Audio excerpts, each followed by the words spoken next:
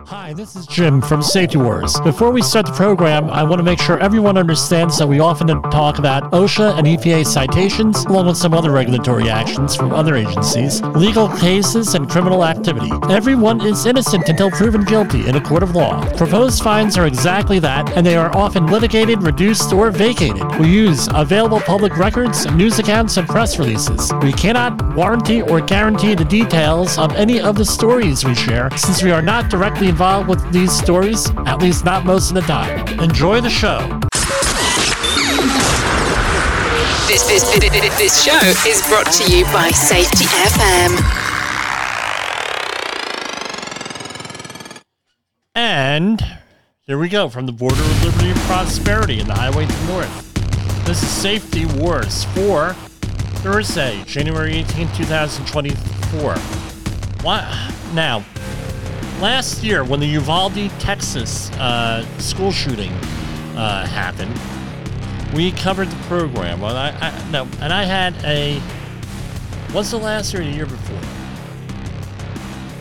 I had a pretty interesting podcast here. All right, I don't even think I was on the air with people here. Doesn't really matter, but you could go back and look it up. It was May 24th, 2022, Uvalde, Texas, right? Where an 18-year-old, I'm not going to mention his name, a former student at the school, fatally shot 19 students and 2 teachers, while 17 others were injured but survived. Right? After shooting and severely wounding his grandmother at their home earlier in the day, Ramos, I mentioned his name, the person drove to and entered the school. There are all different things in there. Details. We now have a timeline and everything else here. It's extremely frustrating, to say the least, how this happened. So, here's a question here. Salvador Ramos.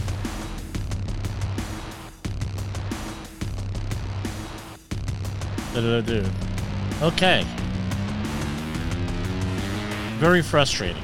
22 deaths total, including the perpetrator, right?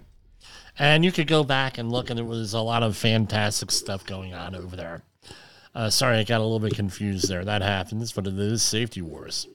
Now, what I did was, and it's very frustrating to me, like it is with a lot of folks, is you hear a 30-second ditty on the news, right? And again, this report just came out, not a lot of time to review it, but the advantage of having a podcast, or if you're listening on a podcast network or video, like we have video feeds, is we're able to go into things a little bit more in depth and everything else. And we've actually read primarily the executive summary. This report is like 400 and some pages long. So to boil it down to a 30-second thing is insulting. And all they mention, it is 575 pages plus. To boil it down into something very small and everything, it's an insult. Sort of like with the Alec Baldwin situation that we covered in depth here with the Rust movie set shooting. And you could go and, we shared with you briefly what happened here, but, nobody actually went into, that I know of, in depth into anything. So we're going to go a little bit more in depth than what you're going to hear in a 30-second thing on the news. And maybe there'll be a couple of articles over the next couple of days, but you heard it here most likely first today. And we will likely go over our 1 hour on the Safety FM network, and you could go and pick this up on the podcast and on the streams. anyway, that's where this is going. And let's not forget, there were a lot of people killed here, 22 people, including the perpetrator. And right, recently, we all know here is that we had a situation in my town here of New City, and we knew the family. We weren't very good friends with the family. A lot of my friends were good friends with the family. That was murder-suicide, the Morgan family. And I'm still impacted by that. So emotionally, even though I knew them, I didn't really know them, right? Assistant coach of Little League and things of that nature. So to say that I don't know how this is and how it impacts you is not really accurate at this point. I know how upsetting it is and everything else. I did not even put on the lights here. So we're going to do a share screen of the report. And this is your warning here. If you don't want to hear this, and if you're triggered, now this is your 5, 4, 3, 2, 1 warning here.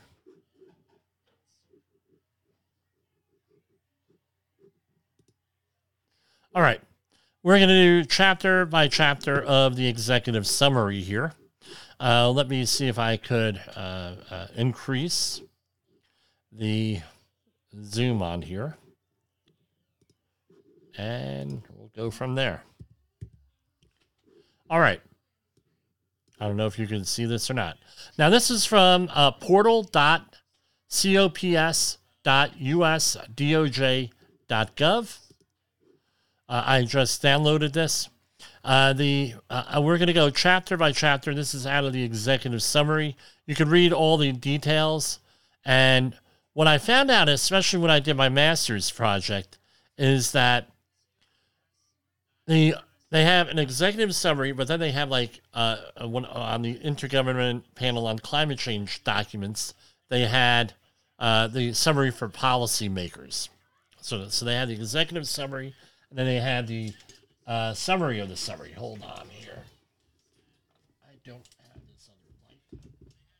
Sorry, guys. There you go. And they didn't have the right. So most of the news media, obviously, after reading this and the reports that I've seen, they read the summary of the summary. And this is what the overview of the report is. Based on these facts, and they had all different types of facts before this, the CIR team identified several critical failures and other breakdowns prior to, during, and after the Robb Elementary School response and analyzed the cascading failures of leadership, decision-making, tactics, policy, and training that contributed to those failures and breakdowns. From the facts and analysis, the CIR team has been able to identify generally accepted practices for an effective law enforcement response to similar mass shootings and offer recommendations in hopes that in the future, law enforcement would be able to act quickly, save lives, and prevent injuries to the greatest extent possible. The most significant failure was that responding officers should have immediately recognized the incident as an active shooter situation, using the resources and equipment that were sufficient to push forward immediately and continuously toward the threat until entry was made into classrooms 111 and 112 and the threat was eliminated. Since the tragic shooting at Columbine in 1999, a fundamental precept in active shooter response and the generally accepted practice is that the first priority must be to immediately neutralize the subject. Everything else, including officers' safety, is subordinate to that objective.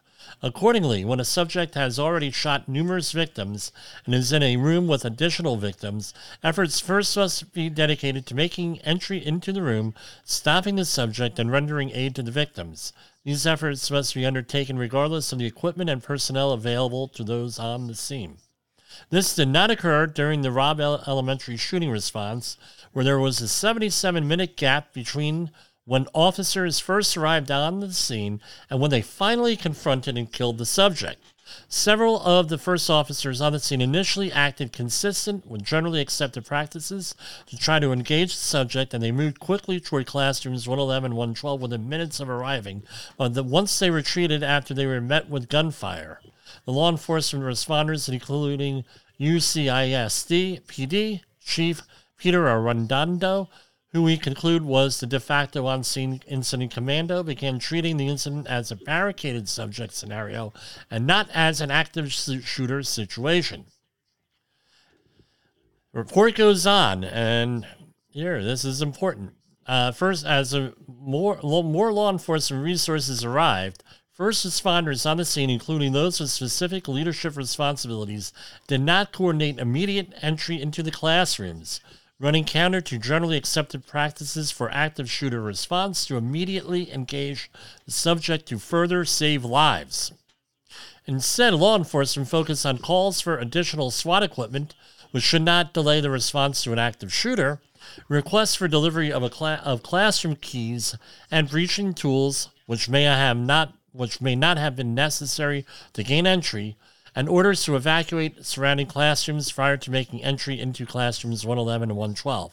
In addition, the overall failure to appreciate the active shooter nature of the situation, responders also failed to act promptly, even after hearing gunshots around 12:21 p.m., which should have spurred greater urgency to confront the subject, instead set off a renewed search for keys.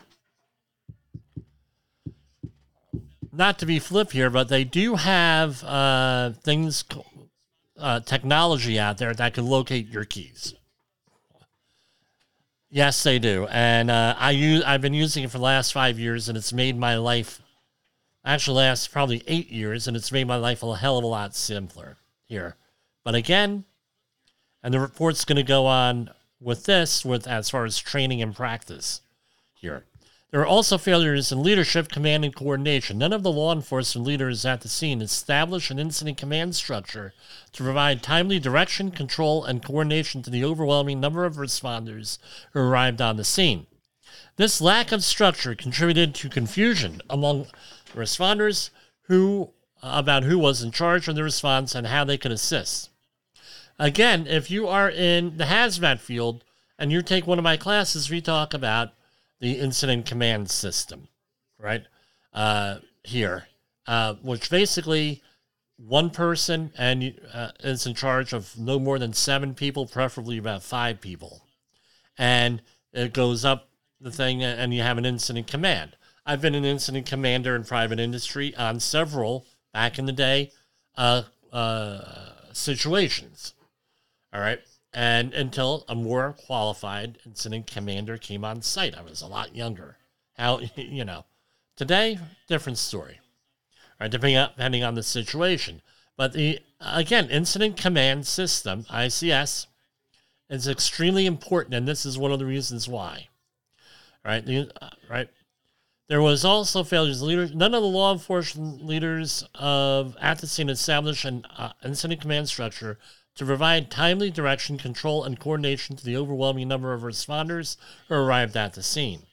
This lack of structure contributed to confusion among responders about who was in charge of the response and how they could assist. Communications difficulties exacerbated these problems. Per UCISD policies, Chief Arredondo was the on-scene incident commander, but he lacked a radio, having discarded his radios during his arrival, thinking they were unnecessary.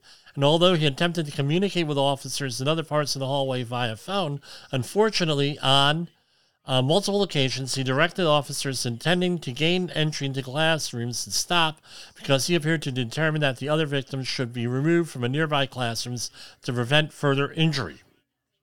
If you've taken any of these active shooter courses out there, they tell you right off the bat, if you're hurt on the ground, it's very frustrating. If you're hurt on the ground and everything, the police are going to ignore you, right? And are going to go after the active shooter. This is not what happened here. All right? This is absolutely not what happened here. Now, every one of them, I've taken a number of them. Every one of them says that. But here, again, and again, the shame and blame thing, right? Okay, I get it. Under the human organizational performance, blame fixes nothing. I get it 100%. And this was a complete breakdown of the system. I get it. However, it's kind of hard to, and I'm frustrated at the situation. It goes on. It goes into. It gets more triggering here, right? These failures may have been influenced by policy and training deficiencies. For example, recent training that UCISD PD provided seemed to suggest, inappropriately, that an active shooter situation can transition into a hostage or barricaded subject situation. And while many of the FOS, I don't know what that means, had sufficient active shooter and incident command training, other key FOS responders lacked any active shooter training or incident command training. So it was not uniform across the board. This is why you have uniform training. That's why even with our safety meeting program, which we work on at my company, where all my clients that sign up for it get a weekly safety meeting, everybody gets the same safety meeting. All right? So we have uniform training throughout the whole company. Right? So one of the advantages of a learning management system is everybody goes on that and gets the same training. All right? So there's no question of it. I'm against that type of training, right? Because it does have, you can fill the regulatory requirements, perhaps. Depends. Some of the systems out there are not. I had a conversation with a client today on this. But anyway, the vast majority of the officers from different law enforcement agencies had never trained together, contributing to difficulties in coordination and communication on the day of the incident. The lack of pre-planning hampered even well-prepared agencies from functioning at their best. And I'm sure that there were, and I'm sorry to say this, I'm going to say it, I'm sure that there were pissing matches out there, because that's the way this stuff goes. All right. So here we have the incident timeline. You could go look it up in the report. I'm not going to do that. It's not germane to our situation here. Chapter 2, Tactics and Equipment. Police active shooter response tactics have undergone significant changes and evolution over the years. Throughout most of our history, the police, and this is from Chapter 2, Tactics and Equipment. The police response to an active shooter incident was to secure a perimeter, call out the SWAT team, and in some cases, negotiators. Most officers lacked specialized advanced training on preparation how to handle such situations. The watershed moment and tactical changes occurred following the Columbine massacre of 1999. Following Columbine, law enforcement expert tacticians and associations testified that the new paradigm for responding to crises like Columbine is rapid deployment. Rapid emergency deployment puts significant responsibility on the first responding officers who may not be fully equipped or trained as a SWAT team member. First responders are instructed to go toward the violent offender, if necessary, bypassing injured victims and placing themselves in harm's way. Wasn't a situation like this with the park situation? Right? Down in Florida? Sounds familiar, right? The park school shooting, right? Chapter 2, Tactics and Equipment, examines the tactics and pieces of equipment that were contemplated, sought, and deployed over the course of the incident response at Robb Elementary School, beginning with the initial officer's approach from outside the school and ending approximately 77 minutes later when the medical triage of victims inside classrooms 111 and 112 began. To see the full, okay, this is a summary here. This is selected, and this is an executive summary. The first officers on scene immediately moved toward the sound of gunfire, which was in adherence to active shooter response. generally accepted practices. Once inside the building, 5 of the first officers on the scene continued to press down the hallway toward a barrage of gunfire erupting inside the rooms. After officers suffered grave wounds from shrapnel, the first officers on scene did not penetrate the rooms and repositioned to a barricaded subject situation. The mindset permeated throughout much of the incident response, even impacting many of the later responding officers. Despite their training and despite multiple events indicating the subject continued to pose an active threat to students and staff in the building, including the likelihood and confirmation of victims inside the room, officers on scene did not attempt to enter the room and stop the shooter for over an hour after they had entered the building. The shooter was not killed until 77 minutes after law enforcement first arrived. The effort to clear and evacuate the entire West Building was intentional and directed by Chief Arradondo to preserve and protect the lives of children and teachers who remained in the hot zone, while the shooter remained an active threat with multiple victims. All right, now, let's remember, context drives behavior with this. Imagine having this type of decision here. We're talking people here. We're not talking investigators. You have the situation here. What do? Tempers are running. People were likely, in my experience, involved, and from what I talked to law enforcement, do a pissing match. Pardon my French. Right? And no clear direction or anything else. Confusion, no radios and everything.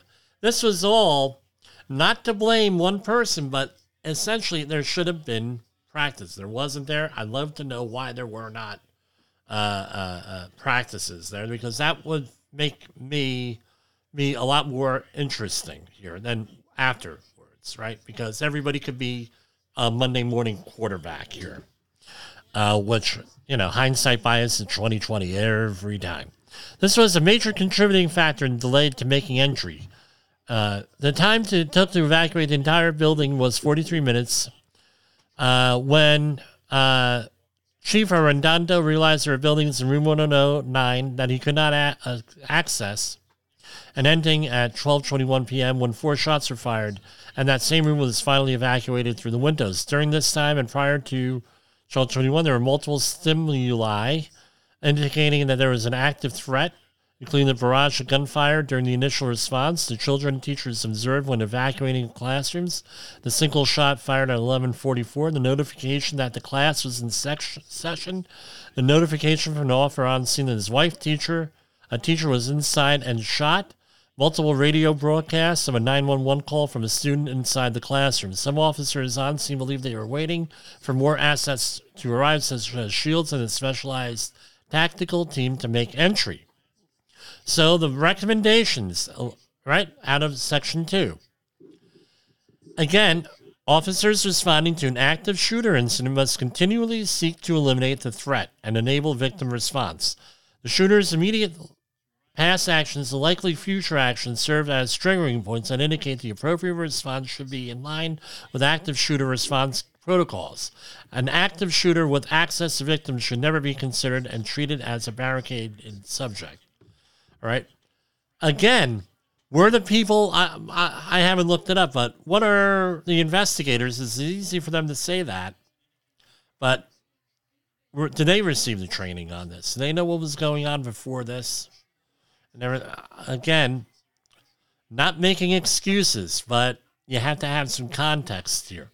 Law enforcement training academies and providers should ensure that active shooter training modules include the factors in determining active shooter versus barricaded subjects.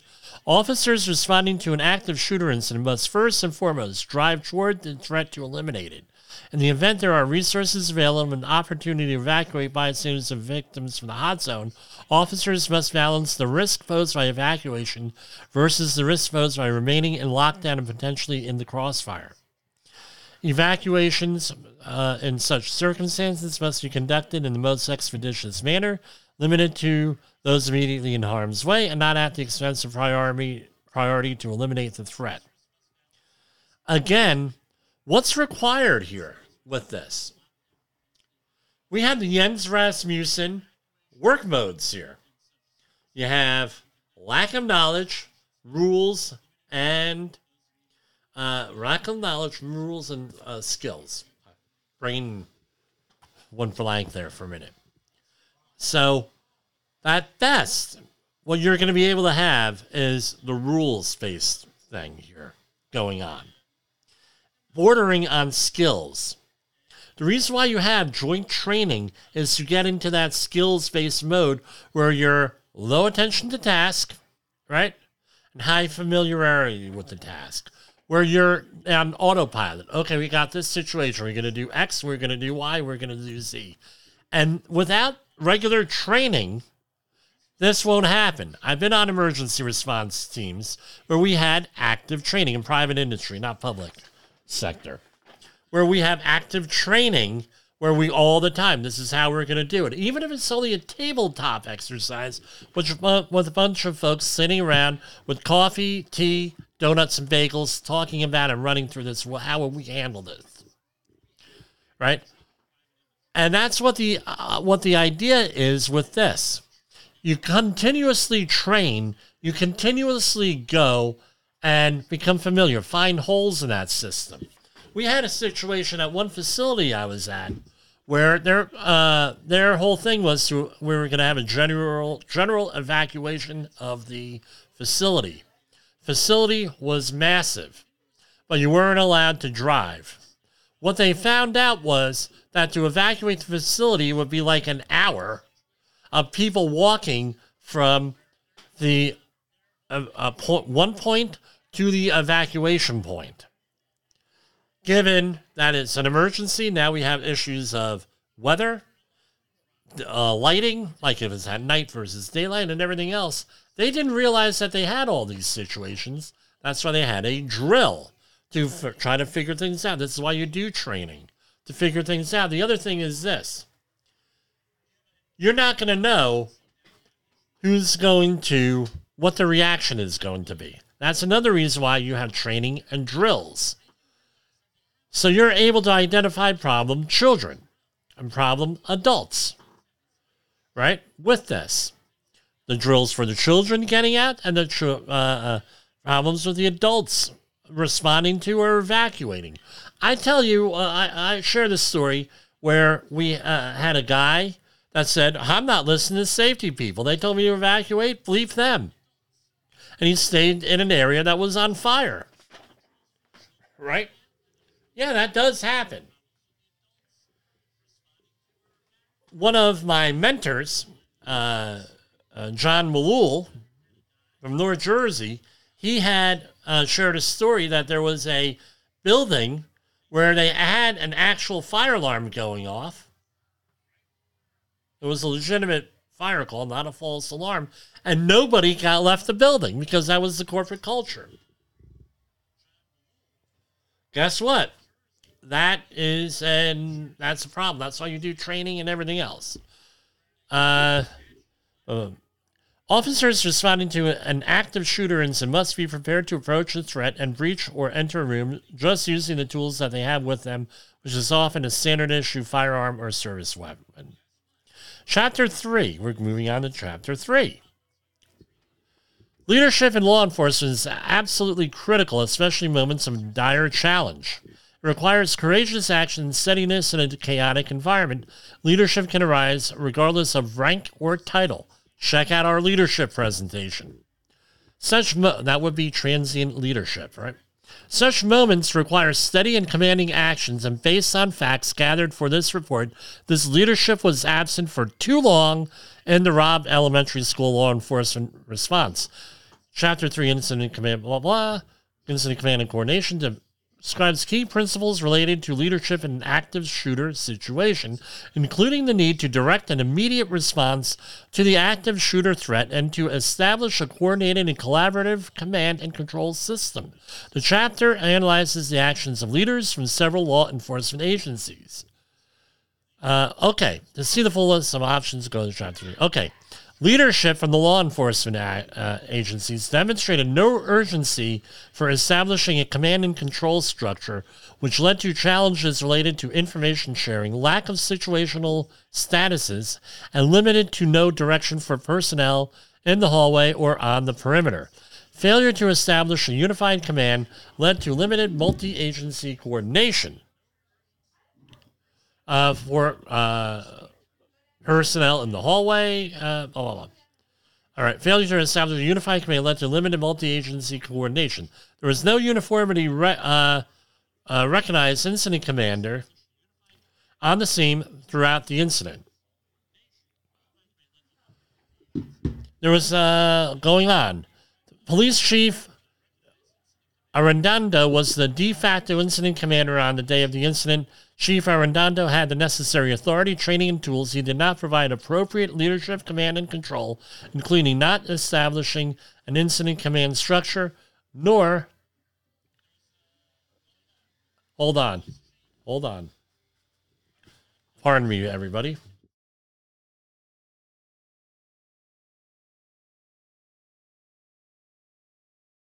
Sorry, folks. He did not provide, right? So they're coming down hard on this police chief. I don't know if that is good or not. No, we know what he didn't do, but what did he do, right, based on this? What was the context to this? Did he have, right, and it happens a lot of times with organizations I'm with, where, hey, you are in charge, right? You are in charge. And then what happens is, well, there's an incident, and they're like, you ain't in charge. We ain't listening to you. You gotta do this. That might be a situation here, even in the police. I don't know if it was or not, but I could see that happening, especially with a traumatic mass casualty event like this. Right? We would like to think, oh, well, everyone's going to be professional, everyone's this and that. He might not have been able to deal with everybody else there and everything else that's happening. Because, again, without uniform training throughout everything, without uniform training, you can run into these situations. Right?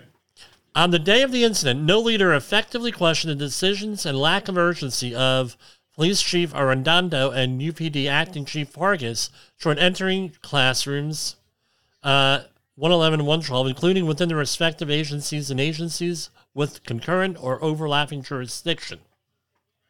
Wow. So let's go and talk about that again. On the day of the incident, no leader effectively questioned the decisions and lack of urgency. What was going on there? Right? I don't know. Context. Missing some here. To see, right, agency leaders must, now this is the recommendations. Agency leaders must immediately determine incident status and the appropriate command structure for the event. Leadership must continually assess and adjust as the threat and incident evolve. As soon as possible and practical, the lead agency should establish a unified command that includes a representative from each primary first responder agency to facilitate communication, situational awareness, operational coordination, and allocation and delivery of resources. The incident ICP should provide timely direction, control, and coordination to the agency leadership, other agencies, and other critical stakeholders before, during, and after an event or upon notification of a credible threat. The ICP must also serve as an intelligence collection and dissemination node. Agencies should create and train on policy and set expectation that leaders will act in a manner consistent with that policy during critical incidents. A memorandum of understanding or memorandum of agreement needs to be developed among agencies within a county or region that provides clarity on who is in command, taking into consideration an agency's training, experience, equipment, and capacity to take the lead during a multi-agency response to a critical incident. Agencies should use the ICS, Incident Command System, for more than large-scale tactical events. Thank you, honey. Let's got some water here. They should incorporate as many of the ICS principles as possible in response to varying levels of emergencies. Chapter 4. Let me take a break here, a quick commercial break. Give my voice a break. In the professional safety community, communication and planning are just a few keys to your program's success. The question many practitioners have is, where do I start? Dr. Jay Allen, the creator of the Safety FM platform and host of the Rated R Safety Show, has built a global foundation to help you along the way. Go to safetyfm.com and listen to some of the industry's best and most involved professionals, including Blaine Hoffman with the Safety Pro, Sam Goodman with the Hop Nerd, Sheldon Primus with the Safety Consultant, Jim Pozell with Safety Wars, Emily Elrod with Unapologetically Bold, and many others. As individuals, we can do great things, but as a team, we become amazing. Dial into safetyfm.com today and surround yourself with a powerful force of knowledge and support.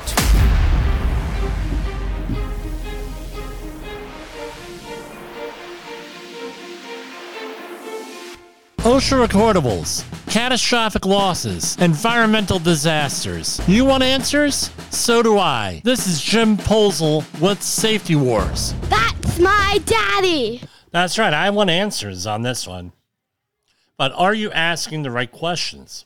Establishing investigative command after multi-agency response to mass casualty incident, we're on Chapter 4, Post-Incident Response, is critical to ensuring effective control and coordination of the scene and responsive resources, assignment of investigative assets, collection of information and intelligence, and external and internal communication.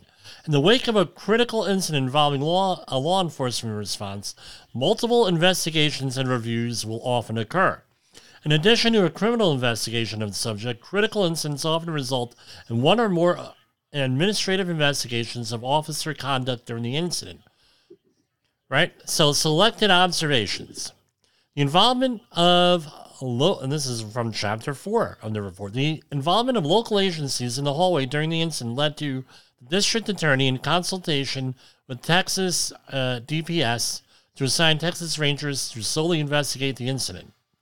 Body-worn camera video captures officers walking into the crime scene without an investigative purpose or responsibility in the immediate aftermath of the incident. Furthermore, in the days that followed, crime scene preservation was compromised, and the crime scene had to continually stop and start their important work when non-investigatory personnel entered the hallway for the purposes of viewing the scene.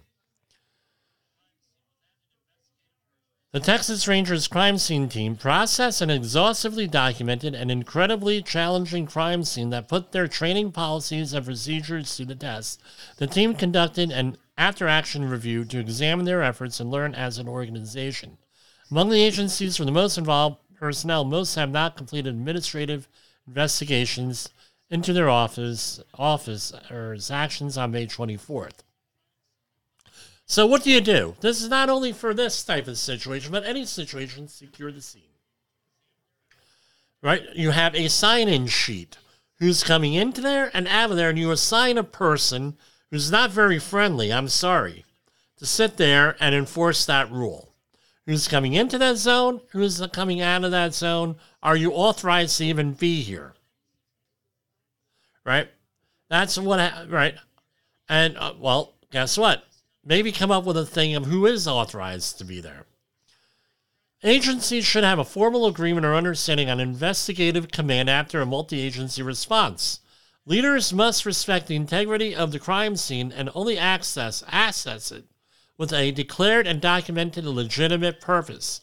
Crime scenes need to be held without contamination until completed. Crime scenes should be permitted to do their methodical work without continuous interruptions by VIPs who want to enter the crime scene but have no probative need to do so. Agencies in regional proximity to each other should conduct multi-agency tabletop exercises for complex investigations that may necessitate mutual aid and support from each other. Doing so will build a greater interagency coordination in activities like evidence collection, as well as understanding of jurisdictional boundaries, capabilities, processes, and expectations among partner agencies.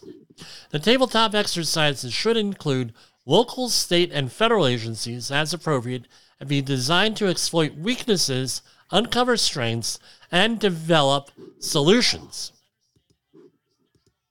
Agencies should adopt parallel investigations policy for criminal and administrative investigations, including for major incidents, while taking diligent steps to ensure that information derived from compelled administrative interviews are completely walled off from any criminal investigation into the officers' or agents' actions.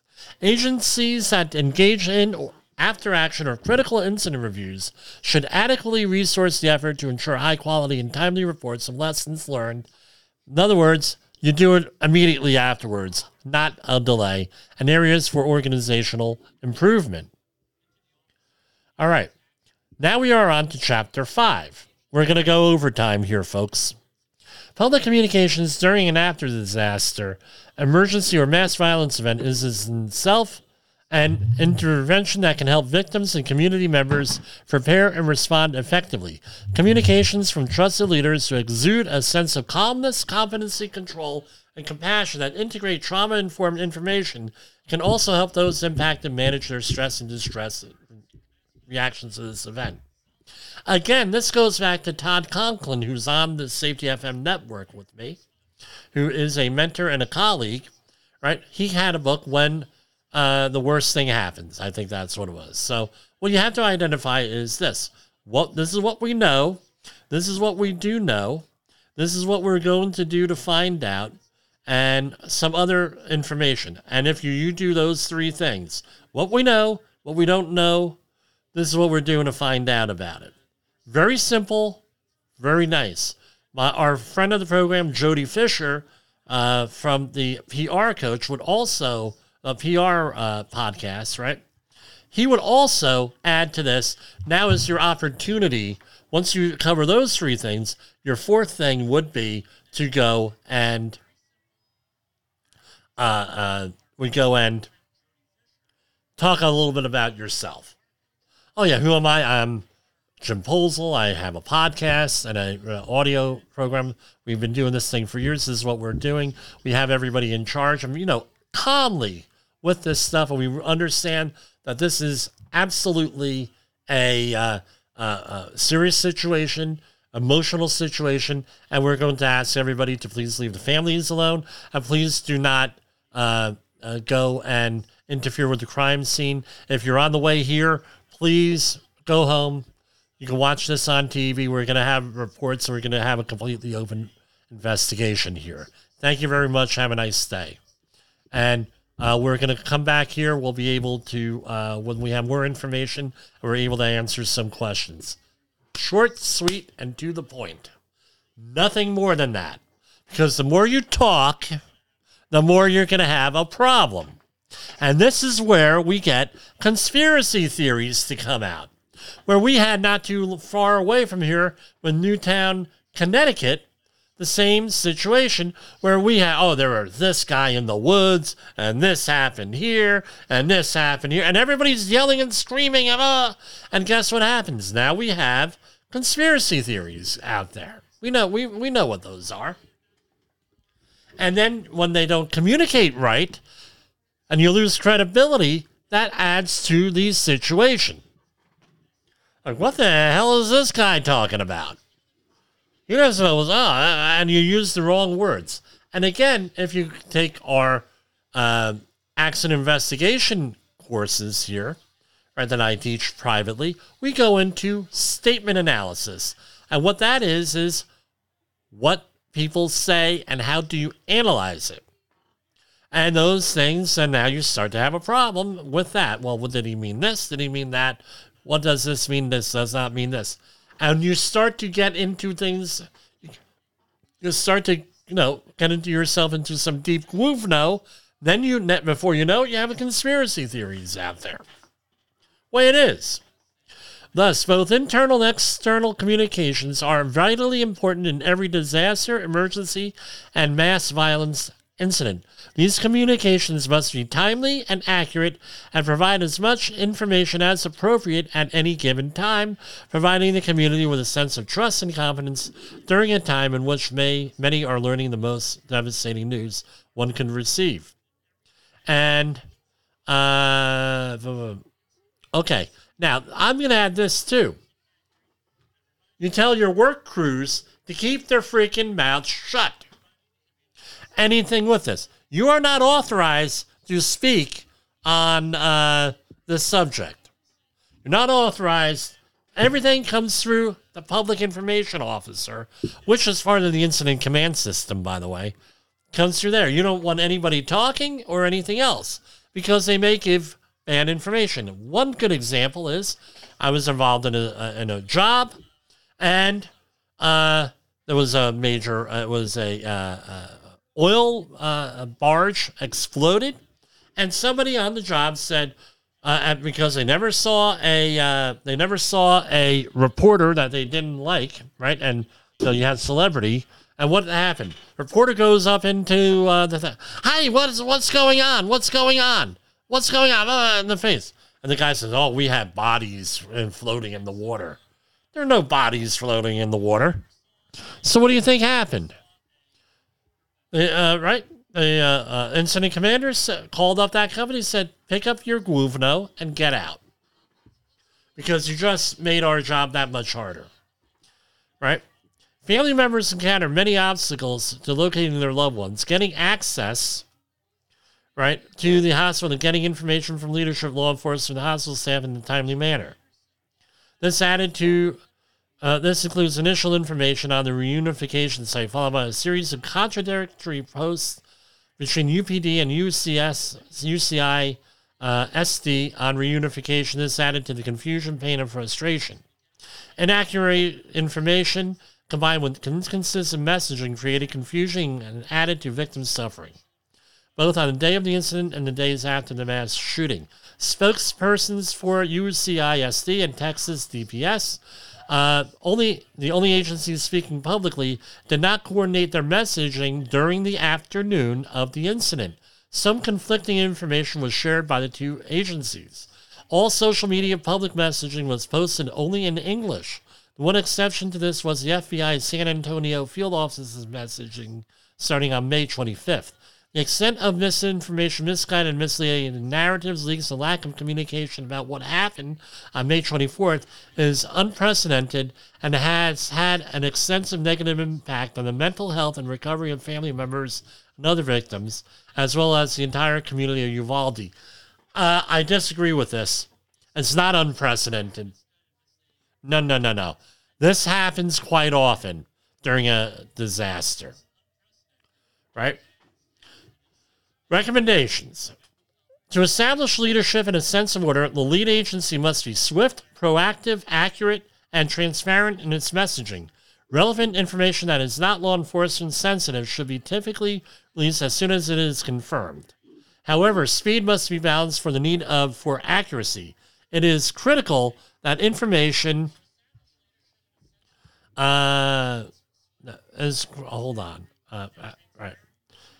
relevant information that is not law enforcement sensitive should be typically released as soon as confirmed. However, speed must be balanced for the need for accuracy. Right? It is critical that information is verified before it is released, even when there is tremendous pressure to release information quickly. When reunification is complete and the victims' families have been notified, the lead agency should release that information to the community. This is a crucial step in unifying the community to start the healing process. The lead agency should institute ICS and establish a Joint Incident Command, JIC, for coordinating the release of all public information, including victim information from all medical facilities that can be incorporated into coordinated news briefings. When an organization recognizes that an error has occurred, it should admit the mistake and share what actions it is taking to rectify the problem, prevent it from happening again. Even when the mistake is egregious, an agency can maintain or seek to regain public trust by being open and holding itself accountable to the community. In these moments, a law enforcement agency can build community trust by holding itself to the highest possible standard. In a community with a large population with limited English proficiency, officials should post emergency information in English and in other predominant languages. This inclusive approach will help ensure that critical public safety messages reach a larger audience and will help boost trust. Intentional transparency is needed for the victims, survivors, and loved ones who are seeking answers about what happened. However, authorities need to provide information in a trauma-informed, victim-centered, and culturally sensitive manner. Right? Support services for individuals who are exposed to tragedies like a mass casualty incident, including victims, family members, and broader community and responders, are essential.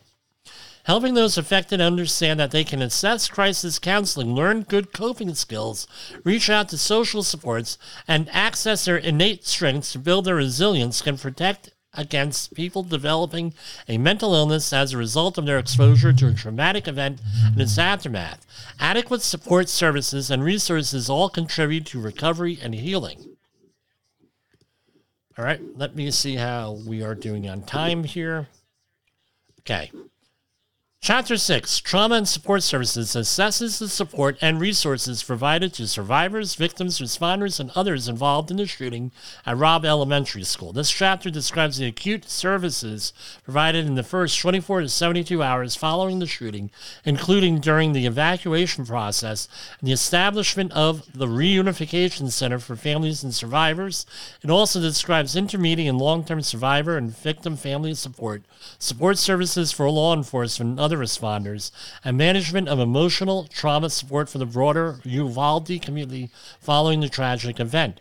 I tell you what, our community with our recent tragedy, they had, I believe, 2 opportunities outside the family funeral service for the community to mourn. All right. And that was done within, since it was a holiday weekend, that was done Sunday, Monday, Tuesday, Wednesday, 4 days afterwards. Once the children and adults were rescued from their classrooms during the evacuation process, they received limited instruction and direction on where to proceed. Due to the chaotic nature of the evacuation, children and school personnel were not adequately evaluated medically prior to being transported to the Reunification Center. As such, injured victims had delayed medical care and were at risk of further injury. The establishment of a Reunification Center was delayed and chaotic. Families and next of kin received conflicting instructions on the location of the center. The death notification process was disorganized, chaotic, and at times conducted in a trauma-informed manner. I'm not exactly sure what that means, but apparently, and at times not conducted in a trauma-informed manner. Okay, I know what that means. All right, responders were not provided timely, immediate access to trauma and support services, and many reported feeling abandoned and unsupported in the weeks and months following the critical incident. Others reported being aware of the services but electing not to use them. Shared trauma is concern for the Uvalde community due to compounding factors, including the size of this community and its interrelatedness. For the hundreds of law enforcement, medical, behavioral health, and government personnel who responded to this event, shared trauma can make what happened even more overwhelming. Law enforcement's trauma is also exacerbated by the backlash from the community, such as the community's trauma is exacerbated by the lack of adequate response from law enforcement. The Uvalde community continues to need support and guidance as it struggles with the negative impacts of this failed response, a lack of accountability for those implicated in this failure, and remaining gaps in the information about what happened to their loved ones. I'll say this, and I'll say it on multiple programs. Sovereign immunity strikes again. To see the full list of recommendations, go along. Here are some of them in the executive summary. Officials should ensure all victims of mass violence incident are screened medically and assessed for mental health concerns as soon after evacuation and no later than 24 to 48 hours post-incident. In the weeks and months following an incident, victims and family members should receive follow-up for continued monitoring to ensure they are receiving the necessary mental health care and services. Victim advocates should be assigned to communicate with and assist families. Each family member of a deceased person and each injured person should be assigned a victim advocate who works with that family victim consistently throughout the treatment and recovery period, having frequent communications to ensure the family or victim is aware of and able to access needed services and supports. Local officials engaging in trauma and death notifications should consult national resources and ensure best practices are followed when providing these notifications. I'm going to notifications. Preparedness and planning can help a locality identify areas where they have fewer trained or experienced staff, thus the areas where they need mutual aid supports. Okay, I'm going to play the outro for your folks on the Safety FM network, and then we're going to be right back and finish up this report. The views and opinions expressed on this podcast are those of the host and its guest and do not necessarily reflect the official policy or position of the company. Examples of analysis discussed within this podcast are only examples. They should not be utilized in the real world as the only solution available, as they are based only on very limited and dated open source information. Assumptions made within this analysis are not reflective of the position of the company. No part of this podcast may be reproduced, stored in a retrieval system, or transmitted in any form or by any means, mechanical, electronic, recording, or otherwise, without prior written permission of the creator of the podcast, Jay Allen.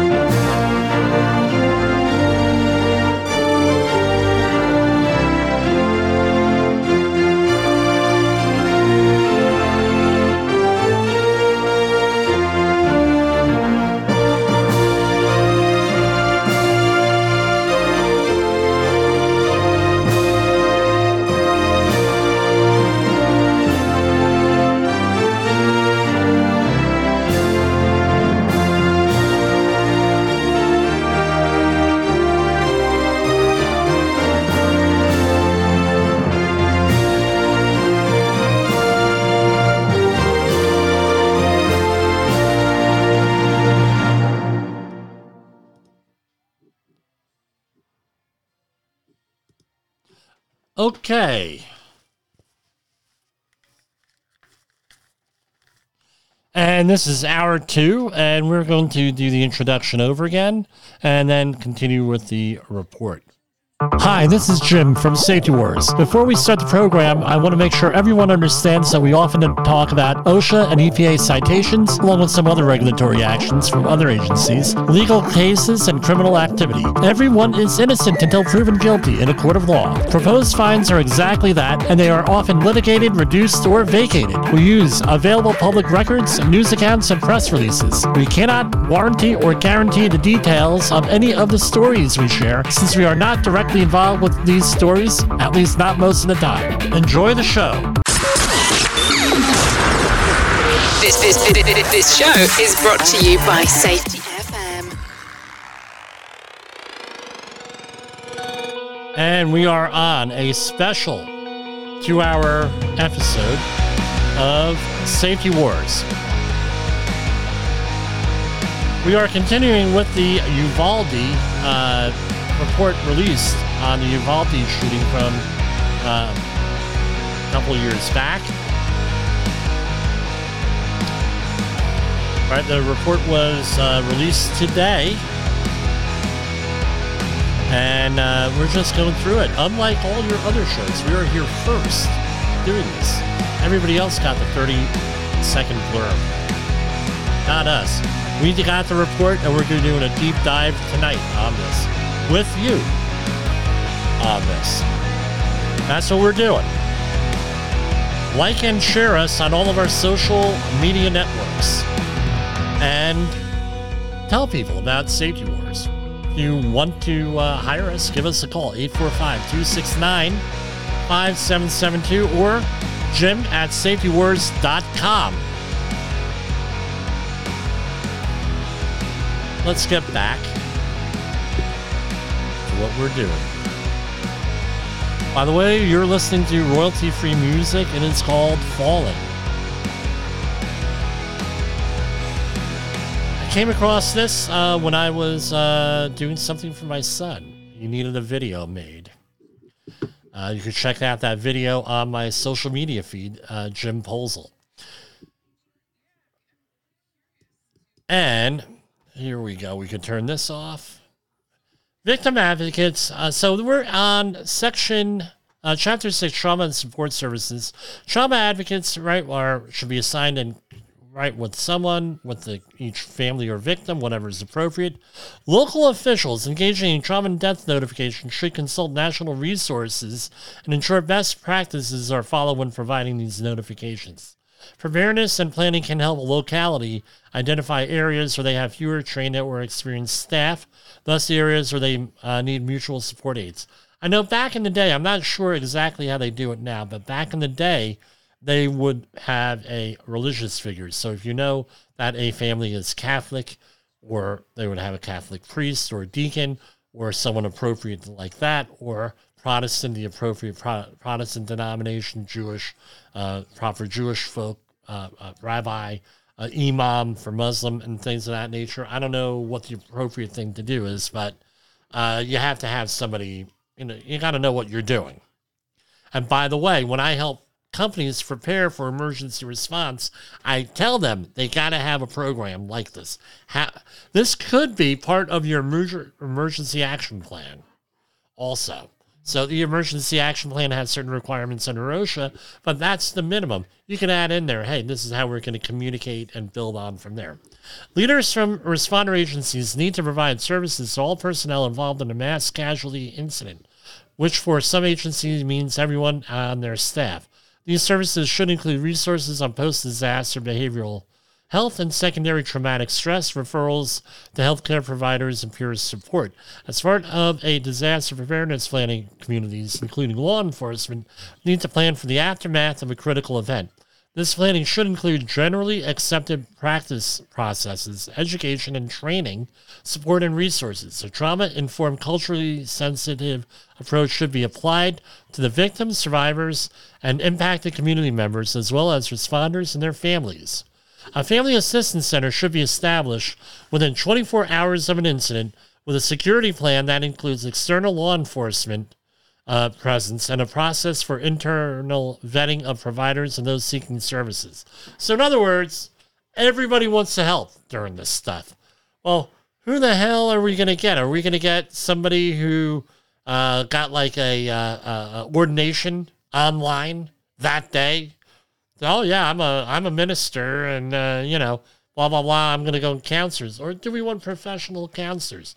Do we want, like on the community emergency response team, the CERT team that we have here in Rockland County? We have everybody's skills identified, and we put them through a training program, and then hey, okay, and communicate. Well, what are you going to do? This is again, that's why I really stress, and it's fallen out of favor. It comes and it goes. Community emergency response team. It could be critical with this, because instead of having a stranger deal with things, you have a member of the community deal with things, potentially. Right? And vet people, interview them. The definition of responders should be expanded, consistent with generally accepted practices, to include disciplines other than law enforcement, fire, and rescue staff, such as dispatchers, EMT healthcare providers, ambulance drivers, behavioral health providers, faith-based leaders, and certified safety professional. I added that one. Faith-based leaders. This should be reflected in all support services provided by resiliency centers, non-government and governmental agencies, entities, and other support service providers. So with one of my clients where we had to respond to a double fatality, we had a minister come in to talk during some of the recovery phase to talk about this stuff, and a health counselor here to deal with mental health, that sort of thing. And we made it a point with the survivors of the accident that we had, that every year for years we would go through and have a conversation. Because it's from my understanding, my reading of disaster response resources, where now I'm an authorized disaster response worker trainer for authorized by OSHA, where it's not in the first couple of years that this matters a lot of times for the responders. It's usually 5 years. 5 years afterwards, that's when it hits them. Right? After all the excitement is over and everything else, that hit. No, so 5 years is like a critical year. So this happened on May 24th, 2022. So basically every year around May, you got to sit down with these folks, and more increasingly, now, when appropriate, train people on your staff to try to recognize destructive behaviors and different behaviors, and educate your staff on, hey, how you feeling? Right? This is where I always say, get a dozen donuts and coffee goes a long way with a lot of folks, or pizza, what have you. With that, now find out what works, right? Everybody's different. Some people may not want to talk about it. Some people may want to talk about it. It all depends. While the primary goal of school districts across the U.S. is to educate, they must also prepare. And I'm giving you some warning. I'm going to give you my plan, part of the solution, small part of the solution, ranging widely in scale and seriousness. In addition to certain safety functions maintained at the school district administration level, such as threat assessment teams, school safety committees, student counseling service, physical security maintenance, and upgrades, many school districts throughout the nation partner with local law enforcement agencies to establish school resource officer programs, and some create their own police departments. Among the 1,207 independent school districts in Texas, 309, about 26%, have their own police department, including Uvalde CISD, right? School district, I guess. All right, and what do we have here? Let's scroll on down. Observations. This is again from the executive summary. UCISD's campus safety teams met infrequently, and annual safety plans are based largely on templated information that was at times inaccurate.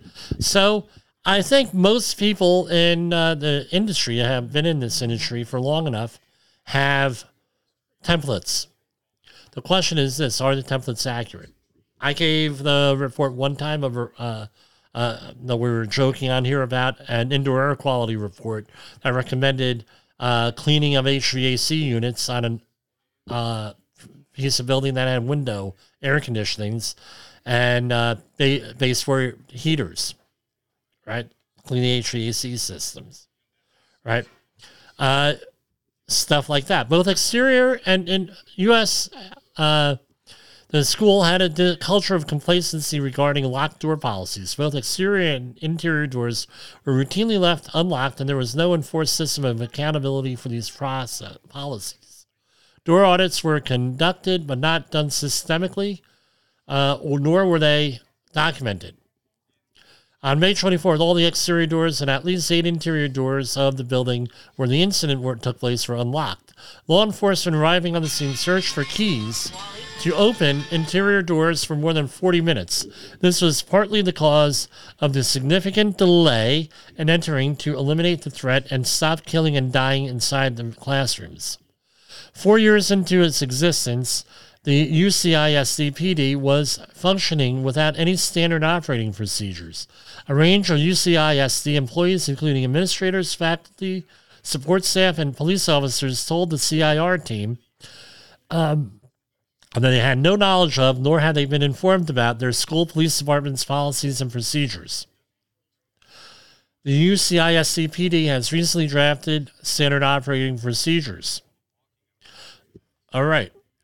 School district police departments should enter into MOUs that establish mutually agreed upon clear jurisdictional responsibilities with other neighboring agencies that are likely to respond to a critical incident on school property. The MOUs, and that's Memorandum of Understanding, should account for not only routine criminal activity but critical incidents. The MOU should address the issue of a unified command in addition to the incident command and account for the capacity and capabilities of the respective agencies. This is one of the reasons why in the 1910-120 HAZWOPER standard, they require a responsibilities and ICS, right? You have to have a org chart, right? Organizational chart. Law enforcement, first responders, emergency management, and other municipal government agencies should coordinate with school districts to conduct multi-agency preparedness exercises on at least an annual basis. Exercises should operate in accordance with the state and local regulations regarding active threat exercises. The exercises should be incorporated into the emergency operations plans and campus safety plans. Communities should adopt a multidisciplinary approach to school safety that includes school police, law enforcement, school officials, mental health professionals, and other community stakeholders. It is especially important that all voices in the school community be heard, including faculty, staff, administrators, counselors, nurses, resource officers, parents, and students. Every stakeholder must feel empowered to play a role in reducing fear and raising this level of safety in and around schools. Each campus should establish and train school safety committees that will meet at least monthly for this purpose. School districts should invest in upgrading or replacing all doors or locks throughout its campuses to remedy this issue, so that doors can be locked from the inside. School districts should implement universal access boxes. A universal access box refers to a locked box that contains master keys located near the entry points of school buildings that can be accessed by authorized emergency first responders and school district staff. School districts should ensure the emergency alert systems are well understood by all staff. In the case of UCISD, district leadership should issue a district-wide clarification on the use of PA systems in conjunction with Raptor emergency alerts. I've used the Raptor system on some job sites I've been on. It's actually pretty neat here. And those are construction jobs. Now, what am I going to say here? Real simple. My understanding is that a lot of this stuff was already required of them. I would do two things. Here are my recommendations. Remove sovereign immunity from these people. So if you don't do your job, like prepare for emergencies, you don't do what you're supposed to do, you go to jail. Real simple. It's a criminal act. That'll go a long way. Number one. Number two, I would place all public schools under OSHA. Not the POSHA like we have in New Jersey or New York PESH, anything like that. Don't have it. Have it under federal OSHA. This way, every time that there's an incident like this, there's a federal investigation. And there's a potential for citations and fines, and on top of criminal liability. That's what I would do. Because now you're going to say, well, how's that going to help the kids? It's going to help them indirectly because the teachers will be helped. The teachers and everything will be helped. Then you're protecting the teachers. You're going to be also protecting the children. That's what I think has to happen. In short and sweet, because right now, public employers are not covered under OSHA. Yeah, something might happen there. Some OSHA may come in and make some recommendations, and yeah, that all happens. I get it. But actual enforcement, where we're going to be citing people, or organizations, not from what I've seen. All right? So basically, we all have a right to a safe and healthful workplace free of recognized hazards, except if you're a public school teacher. There's no real effective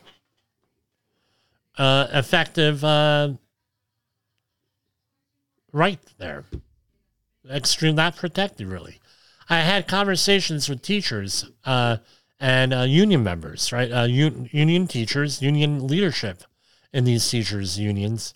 And they just say, hey, New York Pesh is a joke, Jim. Especially during the COVID thing. They found out how big of a joke they were. Pre-incident planning is crucial. And now we're at Chapter 8, Pre-incident planning and prep. Most failures in response can be traced back to failures in pre-incident planning and preparation. And this is true of a mass casualty incident here. Selected observations. Responding agencies lacked adequate related policies, and in most cases, any policy on responding to active attackers.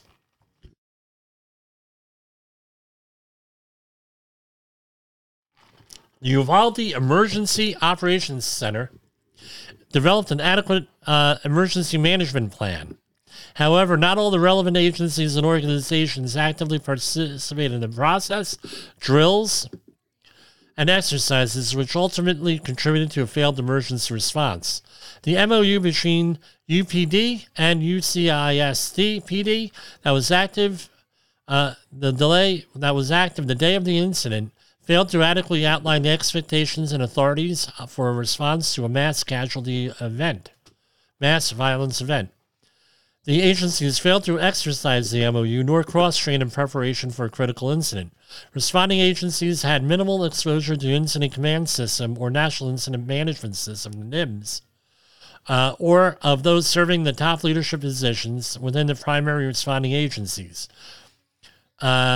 Only UCISD PD Chief Arredondo and the Texas DPS Regional Director had taken training in ICS/NMS. I might add that that's free training from these groups. You get pretty good training from the FEMA Independent Study Program. Nothing there, really? Could do that training in an afternoon online. Nobody bothered to do it. No. You freaking tell me where the problem here is. Now, this is what the other thing is here with this. All right.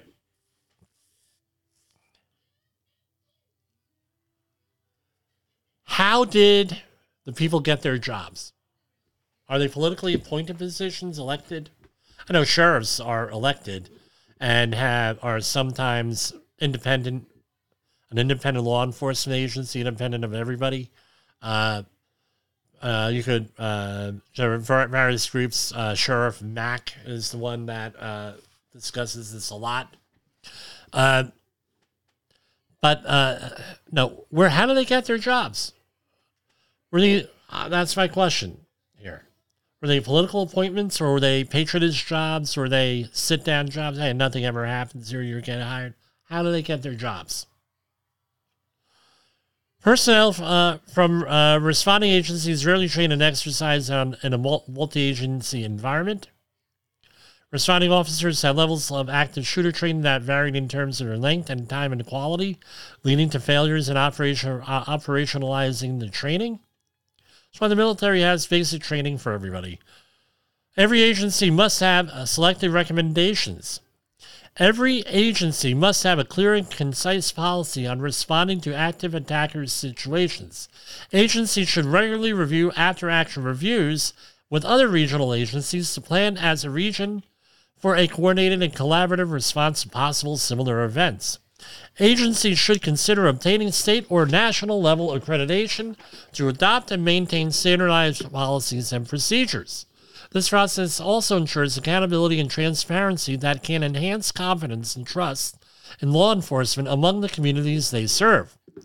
Regional public safety partners should plan, train, and exercise unified command for complex incidents. This includes federal, state, and local enforcement, fire, EMS, and emergency management, as well as other governmental and non-governmental agencies that will respond to a critical incident. Elected officials should establish a multi-agency coordination group to provide the policy guidance to incident personnel and support services and support rescue, resource prioritization, and allocation. Typically, these groups are made up of government agency or private sector executives and administrators whose organizations are either impacted by or provide resources to an incident. MAC groups enable decision-making among senior officials and executives and delegate command authority to the incident commander to cooperatively define the response and recovery mission of a strategic direction. Additionally, MAC groups identify operational priorities and communicate those objectives in the Emergency Operations Center and pertinent functions of the ICS and Joint Information Center. Interagency training drills and exercises help to build relationships at the frontline officer level, and if attended by office law enforcement supervisors, can further strengthen relationships and the efficacy of a multi-agency response to a mass casualty event. Though policies may differ slightly among agencies, overarching commonalities are the same in an active attacker's incident. Each PIO should draft a crisis communication plan and practice it at least 4 times a year with smaller events. This will help identify problem areas and solutions and ensure everyone is familiar with the plan and knows their role instead of trying to figure out during a crisis. And I'm just going to read this here. We hope the observations and recommendations in this report will improve the preparation and response by those law enforcement agencies assessed during this review, as well as other law enforcement agencies throughout the country. We also provide this independent review of what transpired as a measure of dedication not only to those who lost their lives on May 24th, 2022, but also to the surviving victims, family members, and others deeply and forever affected by this tragedy. So, thank you for hanging on here. What is it? An hour and 24 minutes. This is the Think Critical Incident Review, active shooter at Robb Elementary School from the Department of Justice, released today. And again, we are the first, as far as I know, going through the entire executive summary. So, thank you for listening. We're gonna cut the program right now, get this uploaded to the podcast network, and we're gonna go from there. We'll be back at you, God willing, tomorrow. For Safety Wars and the Safety FM network, this is Jim Posel. Thank you for listening. The views and opinions expressed on this podcast are those of the host and its guest and do not necessarily reflect the official policy or position of the company. Examples of analysis discussed within this podcast are only examples. They should not be utilized in the real world as the only solution available, as they are based only on very limited and dated open source information. Assumptions made within this analysis are not reflective of the position of the company. No part of this podcast may be reproduced, stored in a retrieval system, or transmitted in any form or by any means, mechanical, electronic, recording, or otherwise, without prior written permission of the creator of the podcast, Jay Allen.